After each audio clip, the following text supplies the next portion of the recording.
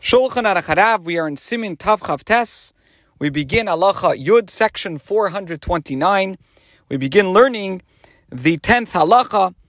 We have been discussing why it is prohibited to fast during the month of Nisan, of course with the exception of a chassan and a kala, a groom and a bride, who customarily fast on the day of their wedding, and that applies even on Rosh Chodesh Nisan.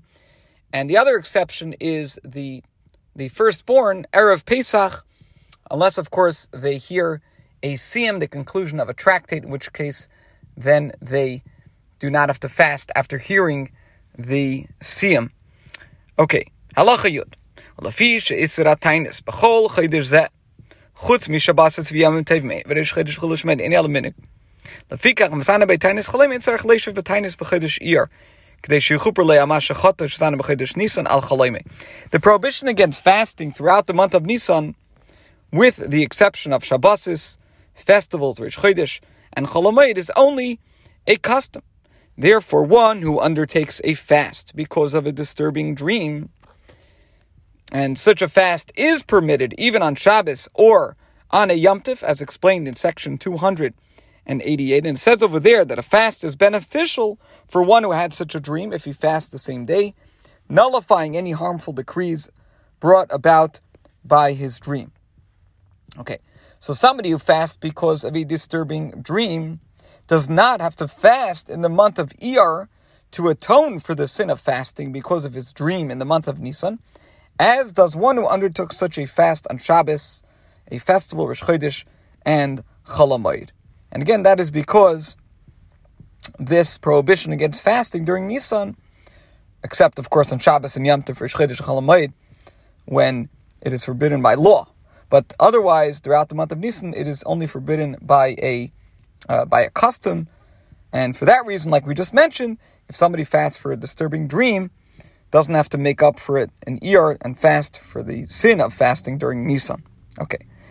Now, one who fasts on these days must fast in atonement for his fast, as stated in section 418. Here we're talking about if somebody fasted on Shabbos, on a Yom Tov, Rosh Chodesh, or Chol Hamoed. So if they fasted a tainis chalaim, a fast for a disturbing dream one of those days, they would have to fast in atonement. Okay, Halacha Yud Aleph. Mi sheis ana tainis chalaim b'Shabbos shebechodesh Nisan muter leisanis l'macham yem rishon mashin sana b'Shabbos. When a person fasts on Shabbos during the month of Nisan because of a disturbing dream, he is allowed to fast on the following day, in other words, on Sunday, in atonement for fasting on Shabbos. Why is this person permitted to do so? That is because the prohibition against fasting during Nisan is merely a custom. It's a minhag. Now, even if Rosh Chodesh Nisan falls on Sunday, and one fasted on the preceding Shabbos because of a disturbing dream, he's permitted to fast on Rosh Chodesh Nisan in atonement for fasting on Shabbos, as stated in section 288. Ayin Shom Hatam, see the rationale given over there. There, the Alter Rebbe says that such a fast is permitted since there are those who fast on Rosh Chodesh Nisan to commemorate the passing of Aaron's sons, Nadav and Avihu. Halacha Yud Beis 12. B'chol HaChodesh av she'ein oimrim tachnun, oimrim lanatzeach yancha. Even though Tachnun is not recited during the entire month of Nisan, as we have learned in Halacha Tes, Lam Natseach Yancha is recited, and on Mondays and Thursdays, Kel Arach HaPayim is recited. Now, Lam Natseach Yancha is Psalm 20, which is said after reciting the second Ashri of the morning service, and Kel Arach HaPayim, which we said is said on Monday and Thursday, that is a supplicatory passage said before taking out the Torah.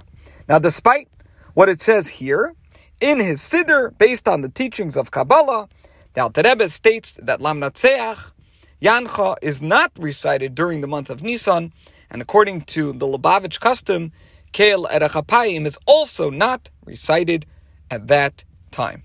Continuing the halach, however, on the day preceding Pesach, these prayers are not recited, since the day before Pesach does not resemble the day preceding other festivals, because the day before Pesach, Hu Atzmai Yom Tov, it's a festival in its own right, as stated in section 468 in Halacha Aleph.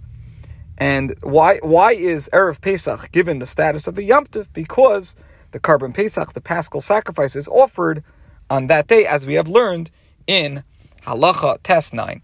This concludes Halacha Yud Beis and today's shir.